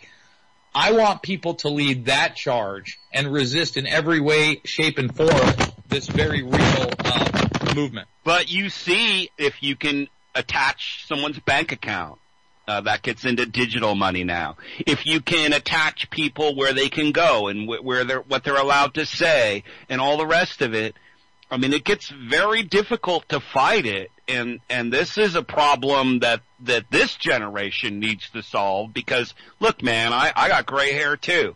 I'm not, like, I already put my time in, and it makes me really sad that people aren't doing that from an influencer level with all the different modalities that they have available to them, because I was the first podcaster ever. You were the second. You know, I mean, we didn't have all the social media. We didn't have all this stuff available to us, and yet look at the impact that we made. You know, so there's no excuse. Look, man, let me just say this. Professor Francis Boyle, who broke the anthrax case after 9/11. Everything he said ended up happening. They made it in Ames, Iowa. They manufactured it there. They sent it to Fort Detrick. And what ended up happening, they found a guy, well, two guys. First the wrong guy, and then the other guy killed himself. But it was an inside job. That's admitted. It's an inside job. Now, you can say it was a disgruntled employee and he was a terrorist who happened to work at Fort Detrick. That guy made the anthrax. It sent it out, and that's exactly what Francis Boyle said. He was dead on. Now, when he analyzed the COVID, he said exactly what you said. There's HIV in it. There's a pattern that is not natural. This is man-made. Okay, he said that. You know what he's saying now? The new one's coming that's even worse.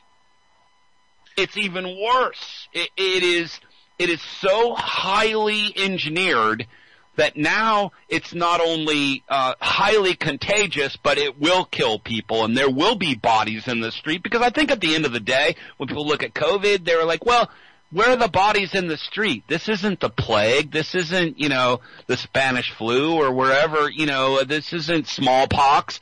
This is like, I don't even know anyone that died from it. I don't even know anyone that's been really sick from it that much. I know people that have been sick from the vaccine, but all of that.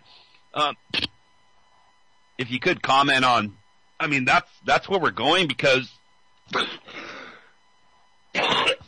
James Corbett and I, back 15 years ago, outlined that COVID would happen, and I think we nailed it. So, I mean, can we look at the writing on the wall and say this is where it's going? I think we are headed in that direction, but just like I said when you had this release of a bioweapon, I don't think that they would release something that they didn't have some kind of treatment and cure for those that are at the top. And one of the things that I said very early on, before any information was out there, was basically, look, this might be zoological, but I'll believe that when the billionaires start dying. Hold on, let me stop you there, because I want people to know that that's a great question. Why would you unleash something that would hurt the rich people? But you know that there are two different kinds of ways to live.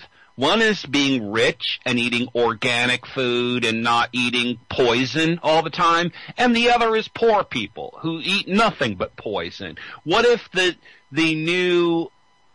I mean, again, this is what Francis Boyle is predicting and others that are in the know. What if the new one that comes along only hits people on a binary or trinary fashion where it coincides with corn syrup or whatever that rich people don't eat? I mean, maybe they're okay. Well, I think that there's a lot of rich people out there that also kind of partake. They can't help themselves. But when you look at this virus in particular... Trump is dead, yeah. Yeah, I mean, they knew. You can look at the DARPA documents. They knew very early on that ivermectin was cheap and actually effective. But we got the Bernaysian talking points of alone, together, and safe and effective via these shots that they already had on the shelf and were waiting to upscale. Ray Kurzweil, the transhumanist out there points out that a lot of people say, well, how did they get the quote-unquote vaccine so fast? Well, they sequenced it in 2 to 3 days, and then DARPA basically said, hey, we need someone to print it up. Let's get our Defense Department buddy Musk to do it. Tesla's not a car company. They partner with CureVac, and then they print up the mRNA hate and lie shots. You know, and maybe that's where we can go in the next segment. But it's great that Elon is releasing these documents. He's not releasing them. He's giving them to journalists, and then they're releasing them. But we haven't seen the past decade. He's the #1 Defense Department contractor out there. Starlink is a front for blackjack, the other program. And again, without Elon Musk's company that was subsidized by the government and taxpayer dollars, Tesla, they wouldn't have been able to print up all this mRNA. No, that's totally right, and this is a good segue, and you are a great broadcaster, Jason Bermas, because you're reading my mind of where I did want to go. Why the future doesn't need us. Read that paper by Ray Kurzweil and the head of Sun Systems. So it's Bill Joy, and it begins with a conversation with Ray Kurzweil at a futurist convention. And for those that don't know about Ray Kurzweil, he's the man behind the Age of Spiritual Machines and the Synchronicity, and has now spent over a decade at Google as the head of their immortality department, Calico Jack. But he'll say it. These people, this is what we've always found out, Jason, is that they will say stuff right out in the open that people can't digest. So they do tell you, and I believe that's kind of a Freemasonic thing. They kind of have to, cremation of care. They, go confess at the church confessional. You have to confess it somehow. And they do confess it, and so it's always out there. Just before we go to break, and thank you for leading me in, warp speed. So Trump, people love Trump, but they hate the vaccine, which was interesting because the Biden and Harris and all these guys said, we're not taking a Trump vaccine, and then as soon as they took over, they pushed it and made us all take it. But Trump is still out saying he saved hundreds of millions of people. He's the father of the vaccine. I don't know how that jibes with his audience who freaking hates it. You know, I actually speak on the Reawaken America tour about transhumanism, and, you know, a lot of these people, the vast majority of them, are Trump supporters, and yes, the vast majority of them are also anti-vaccine, and I think it just speaks to that need for a hero, and that somebody else is going to take care of things for you, and that, I think, also was the success of the disinformation campaign via the QAnon sense, this mystique that there's this underground group working through these public white hats like Trump or like Musk, and they say the right thing 70 to 80% of the time. So I just believe that's enough for these other people that aren't willing to go down the deep, dark rabbit holes that they must and confront reality. We've been trained to be children for the vast majority of our lives, Jack, and we've got to step up and say Santa Claus isn't real, these people ain't our daddy, and we're not going to be children anymore. Yeah, even if their name is Trump. I have no Trump derangement syndrome. I totally understand why people like him. I think he could be a little bit rogue and unpredictable, which I don't hate, okay? I'm good with all of that. I don't know. But let's take a break and come back and pick up where we left off on this. Jason Bermas is with us. We'll tell you how to find him when we get back off of this. It's the Jack Blood Show, only on the Ocelli Radio Network. Stay with us.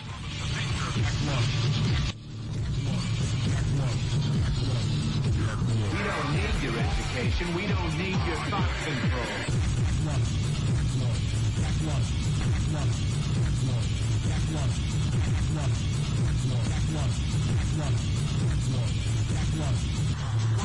Free Q announcer. Starring the mad prophet of the airways.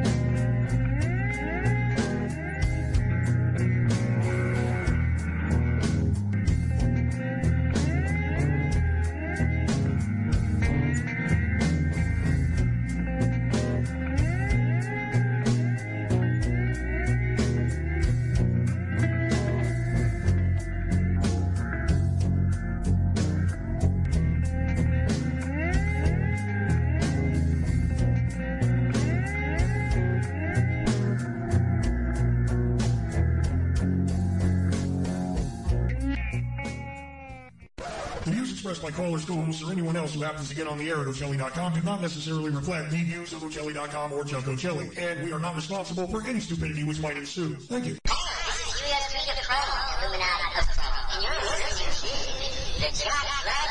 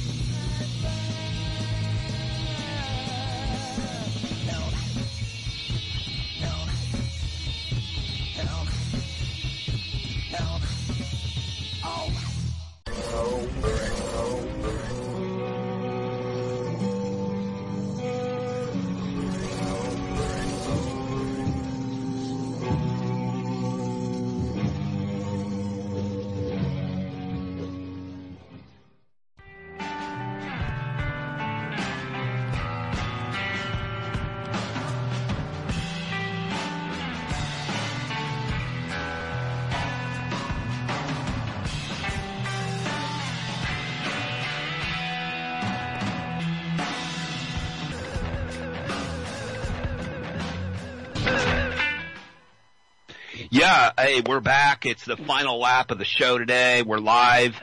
I'm super happy to have him. It's Jason Bermas. Thank you, Jason, for being with us. You're all over the place. How do people find out where you are, your work, and get involved and support you? Yeah, I do a daily show, 8 a.m. to 10 a.m. over at redvoicemedia.com, but you can find the first hour live and free across platforms. It's on YouTube. It's on Rumble. I also am on Twitter at that time, and then, of course, Rockfin, and then you can come over if you want. But if you don't want to pay, and that's fine, we release the second hour in 2 weeks video-wise, but you can also just come over to Podbean, where we're streaming the audio live, and it also allows my audience to call in live as well.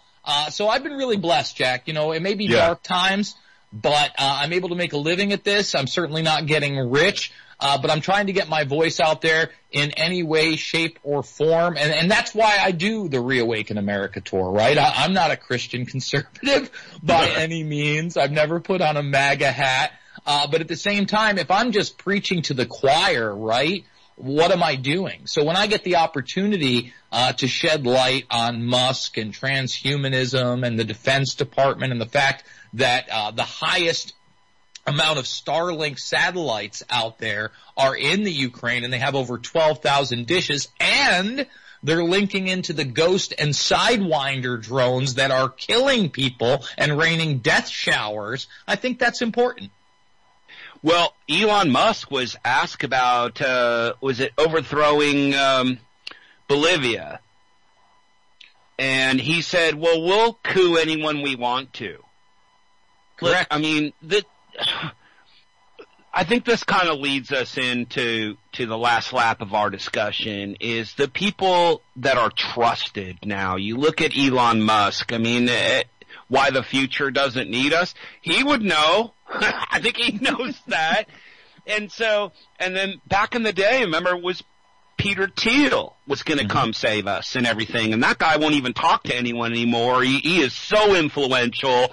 That's the most uncovered story out there. If you want to get him on your show, good luck. I mean, I think Lex Friedman probably will get him.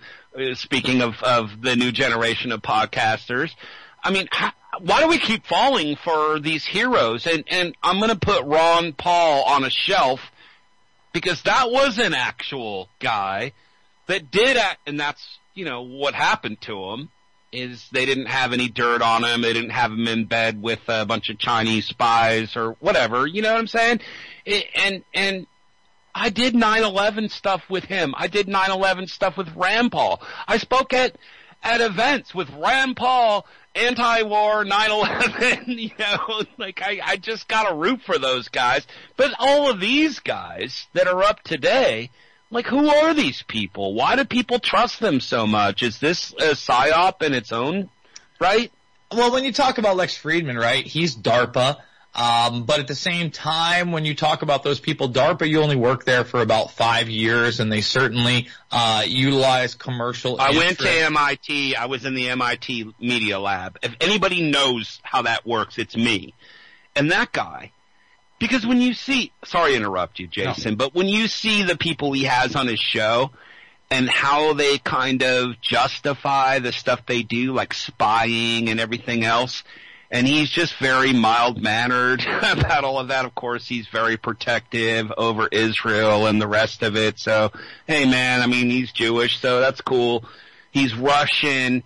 It's how is that guy getting millions and millions of views?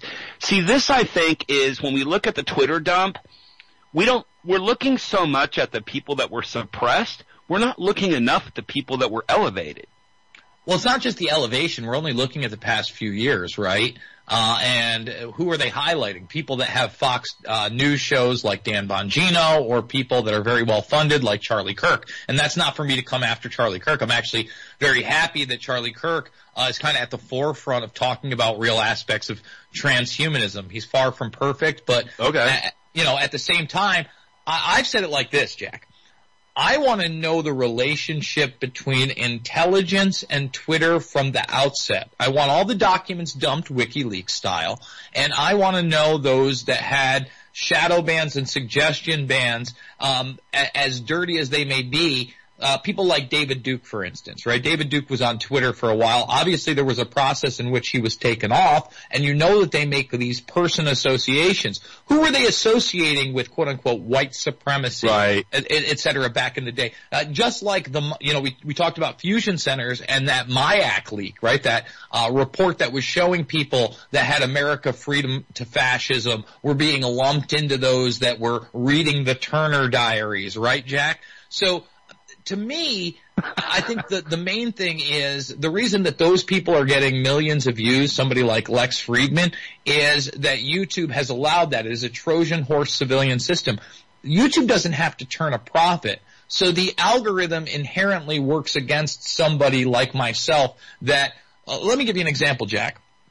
My channel back in the day, I had put it up way back, all the way back in 2007, when you could only post 10-minute videos. I had not posted on YouTube since 2012, and the last video that I did actually went pretty viral. And it was this interaction with a sheriff protesting the body scanners that have now just become commonplace. I didn't post on that channel till 2017 or 18, and the first video I did was a video on the TV series True Detective. Right? And the reason I did that is because, if you don't know, True Detective essentially is about high-level occultic pedophiles and the networks that surround them. I had 8 people watching me live, Jack. That should have killed me on the algorithm, right? I had 8, right? Well, yeah. I did it.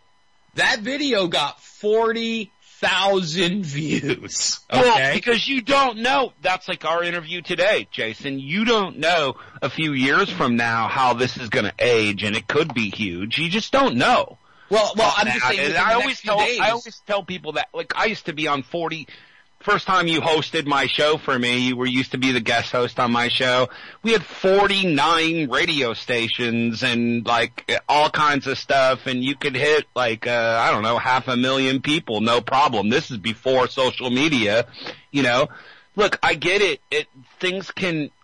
By the way, I just want to say I had an autographed copy of the Turner Diaries, and you could ask me questions about that later.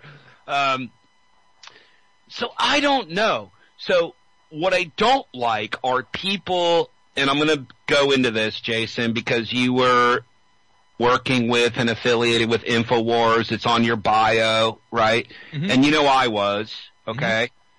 Mm-hmm. The first person to really blacklist me was Alex Jones. I mean, I got blacklisted hard. And later, Webster Tarpley and Jim Mars and all these people, they weren't supposed to tell me they're not allowed to come on my show. And it made sense to me because I would get calls back when I was affiliated with Alex Jones. He'd go, don't have this person on. You can't, and John Statmiller, same guy. They would just go, you can't have this person on your show because I don't like them and stuff. That's blacklisting. So how could you complain about blacklisting when you yourself blacklisted people? I've never done that, man, so I don't know. Yeah, no, that's certainly something that I've never done, is told somebody to have someone on or not to have somebody on. Did you Jones get and blacklisted by Alex? I mean, when's the last time you were on Alex Jones' show? Well, no, I was just about to talk about that. So, okay. You know, obviously, Jones and I worked together very, very closely for a long time. The first guy that he ever gave a show to while he started the network. And I think at one time, the last time I had been on there was like 2012 to talk about Sandusky and the child abuse ring there. And then for whatever reason, you know, I was in contact with some of the guys behind the scenes, Aaron Dykes in particular, who still is a good friend of mine and has moved on to Truth Stream Media. Yeah. But, you know, certainly there was an aspect of what seemed to be blacklisting there, and it wasn't until that same trip, Jack. We go all the way back to that same trip to D.C. So you can go watch the video too, by the way. It's up on the internet, Jack. I'm in D.C. It's February 2020, just before everything's kicking off. I'm at an Action for Assange event, and all of a sudden I see that Alex Jones is going to have a free speech event with all these kind of like acolytes of new media, including Gavin McGinnis and Nick Fuentes. I remember Michael Flynn Jr. was there. At the time, Millie Weaver was still working for him, et cetera, et cetera. And I was there, and it was happening. And I'm like, well, I'm here, and I'm covering stuff, so I'm just going to go get a hotel room at this place. I'm going to crash it. You know, why wouldn't I do that? So I do. And I see Rob Dew, who's the main producer there. I hadn't seen Dew in a long time, but we kind of went back and forth at points where I was critical of Jones on Twitter. So there was that relationship, and we'd never lost each other's number, so we had texted back and forth for some time. You know, I've never asked to go on any show, you know, whether or not, you know, it's Alex Jones or anything, so whatever. And I'm doing an interview with Rob Dew, and I'm confronting him on the fact that at the time the organization had not covered the OPCW leaks. And they were WikiLeaks documents that proved that there was no chemical attack or attack at all in Syria. And and I thought it was a big deal. And right at that moment were some pretty significant things via the Assange case that wasn't being covered by Alex, and this was supposed to be about free speech. So in the middle of that interview, Alex busts in with his wife, his new wife, someone I had met. And he immediately goes for my throat, Jack. Like, immediately goes for my throat. He starts talking about how I begged for my job back, et cetera, all these things. And you can watch the ensuing battle. I think I handle it pretty well.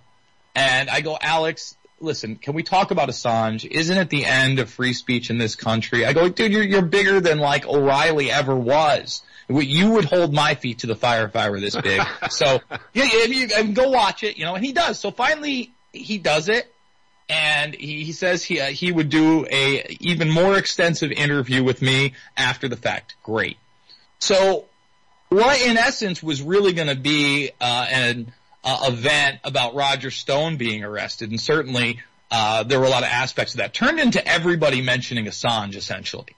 And I was filming it. I had access. I had spent some time with Dew afterwards. Harrison Smith, I got to talk to him, and I got to challenge him on Trump over many things, for a few hours. It was great. And I kept in touch with Dew, and I kept pushing for the Alex Jones interview, and eventually I got it.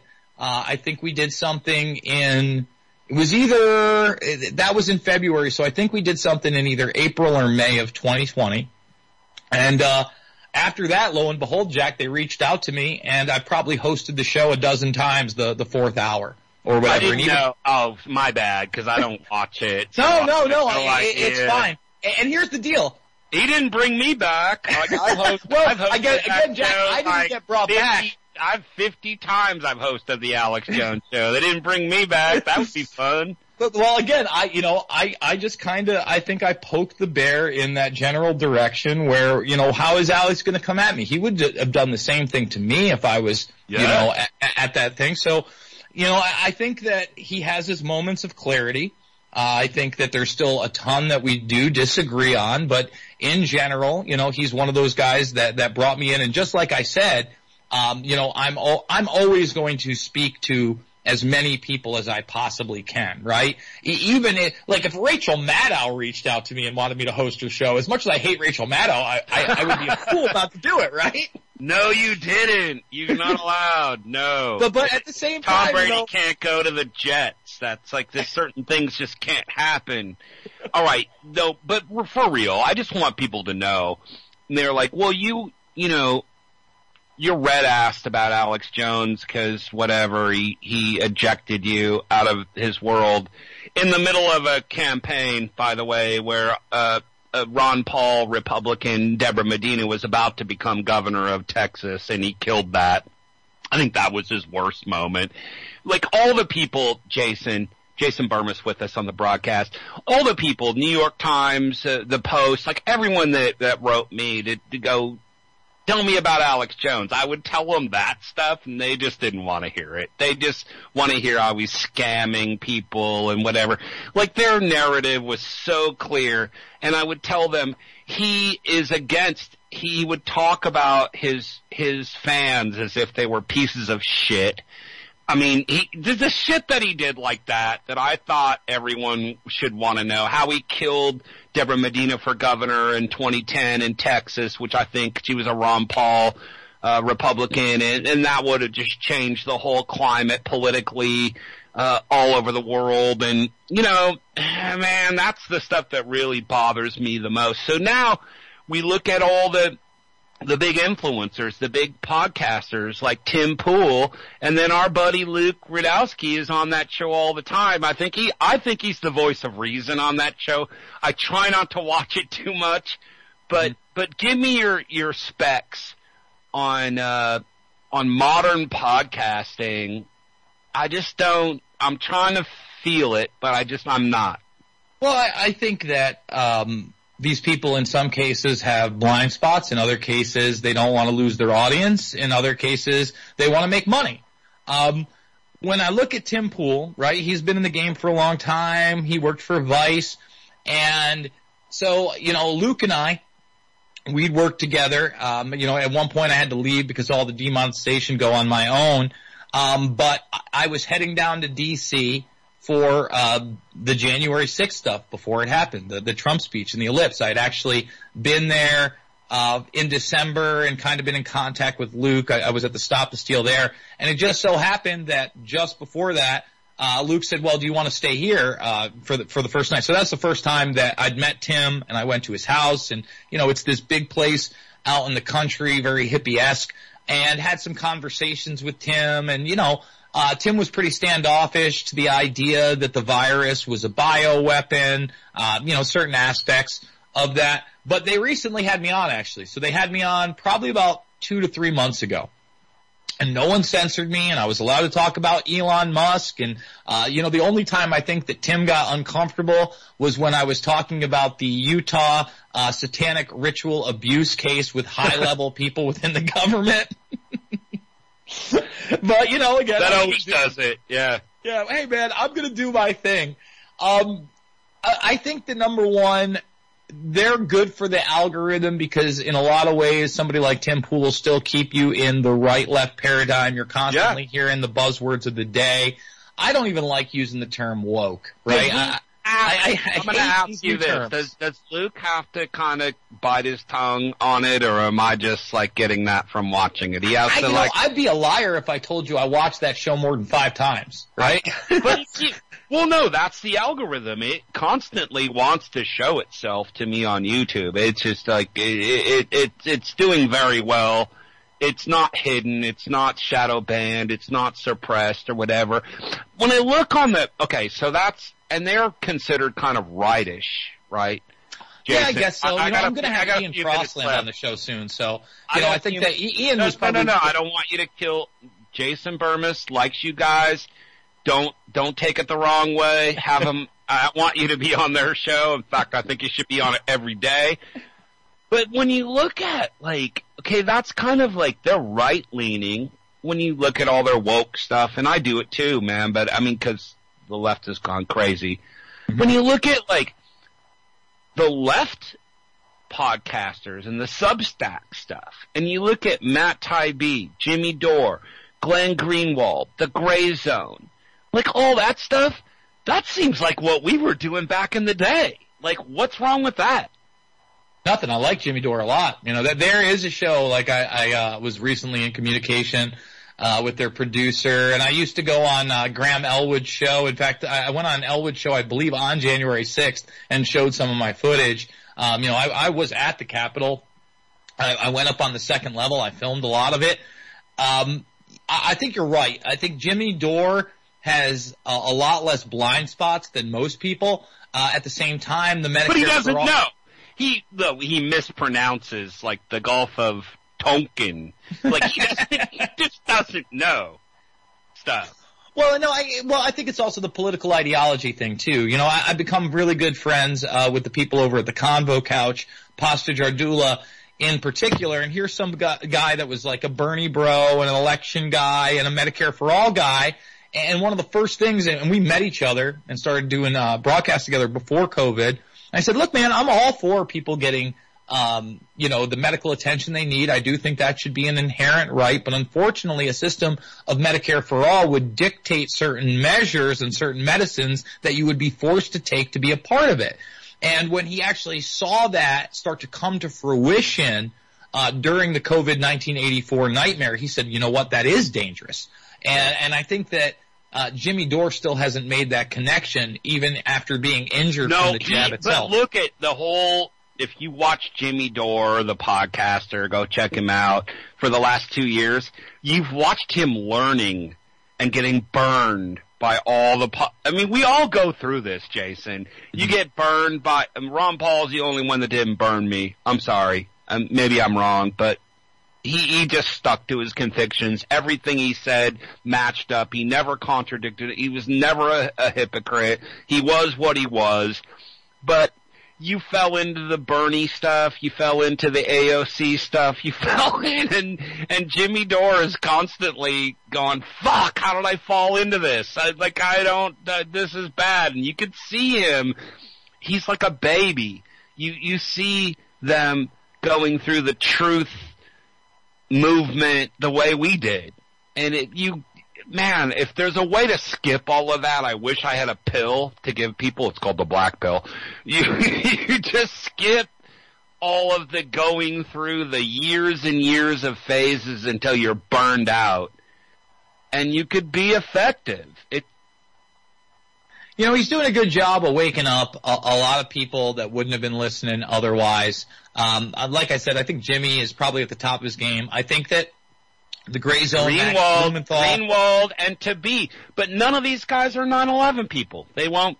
If you say 9/11, they'll talk about JFK, they'll talk about aliens, they'll talk about whatever. They just won't go there. I'll tell you what, Greenwald admits that at least there's some humility there.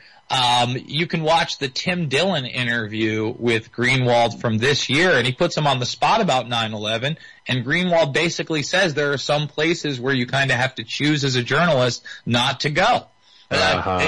I played that clip, and I at least appreciate that stark reality. Matt Taibbi, I had a back and forth with when he was writing basically a hit piece about myself and the other guys via Loose Change for the Rolling Stone blog. You did. Yeah. Yep. And I've reached out to him prior to getting him access to all this censorship via what YouTube was doing on censorship, and I wasn't able to get in touch with him. I do appreciate some of his work.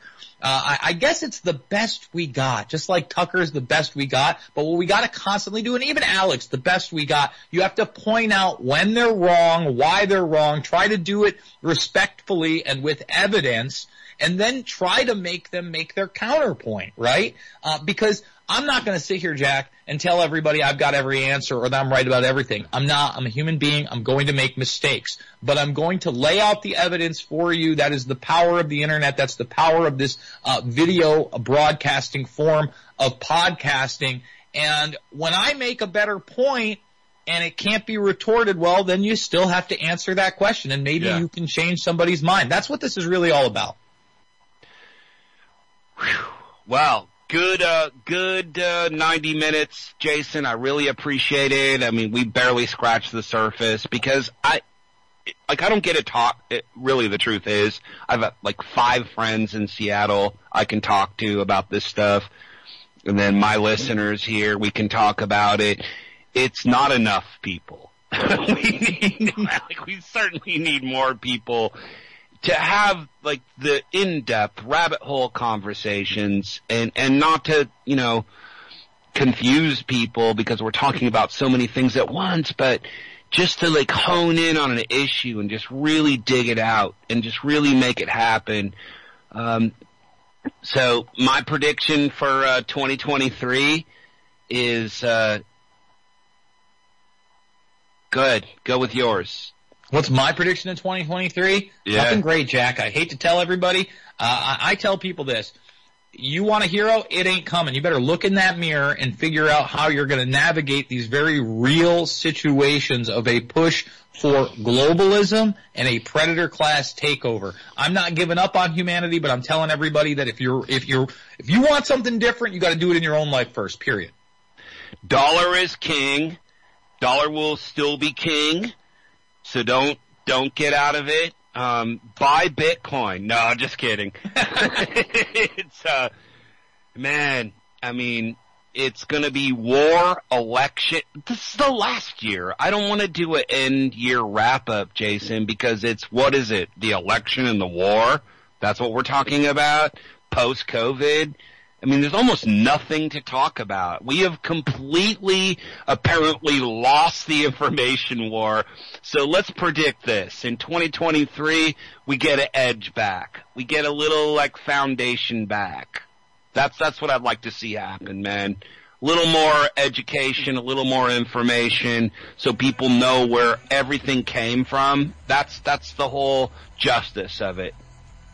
Well, I hope that's the case, and I'm certainly not giving up on humanity. I think that we are indeed special, and I think that, good and evil exist. So, again, in your daily life, do what you can to be on that good side, and it doesn't necessarily have to be what I'm doing or Jack Blood is doing or people on the front lines of protests are doing.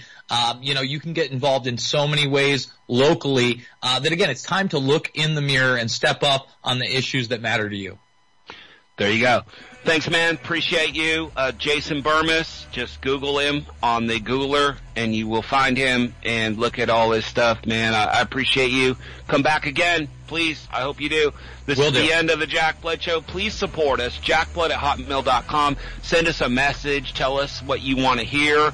And if you could, PayPal, Zelle, please support us over here. It is the end of the year. We need it. Thank you so much. The Chuckacelli Show coming up right now. Be bold.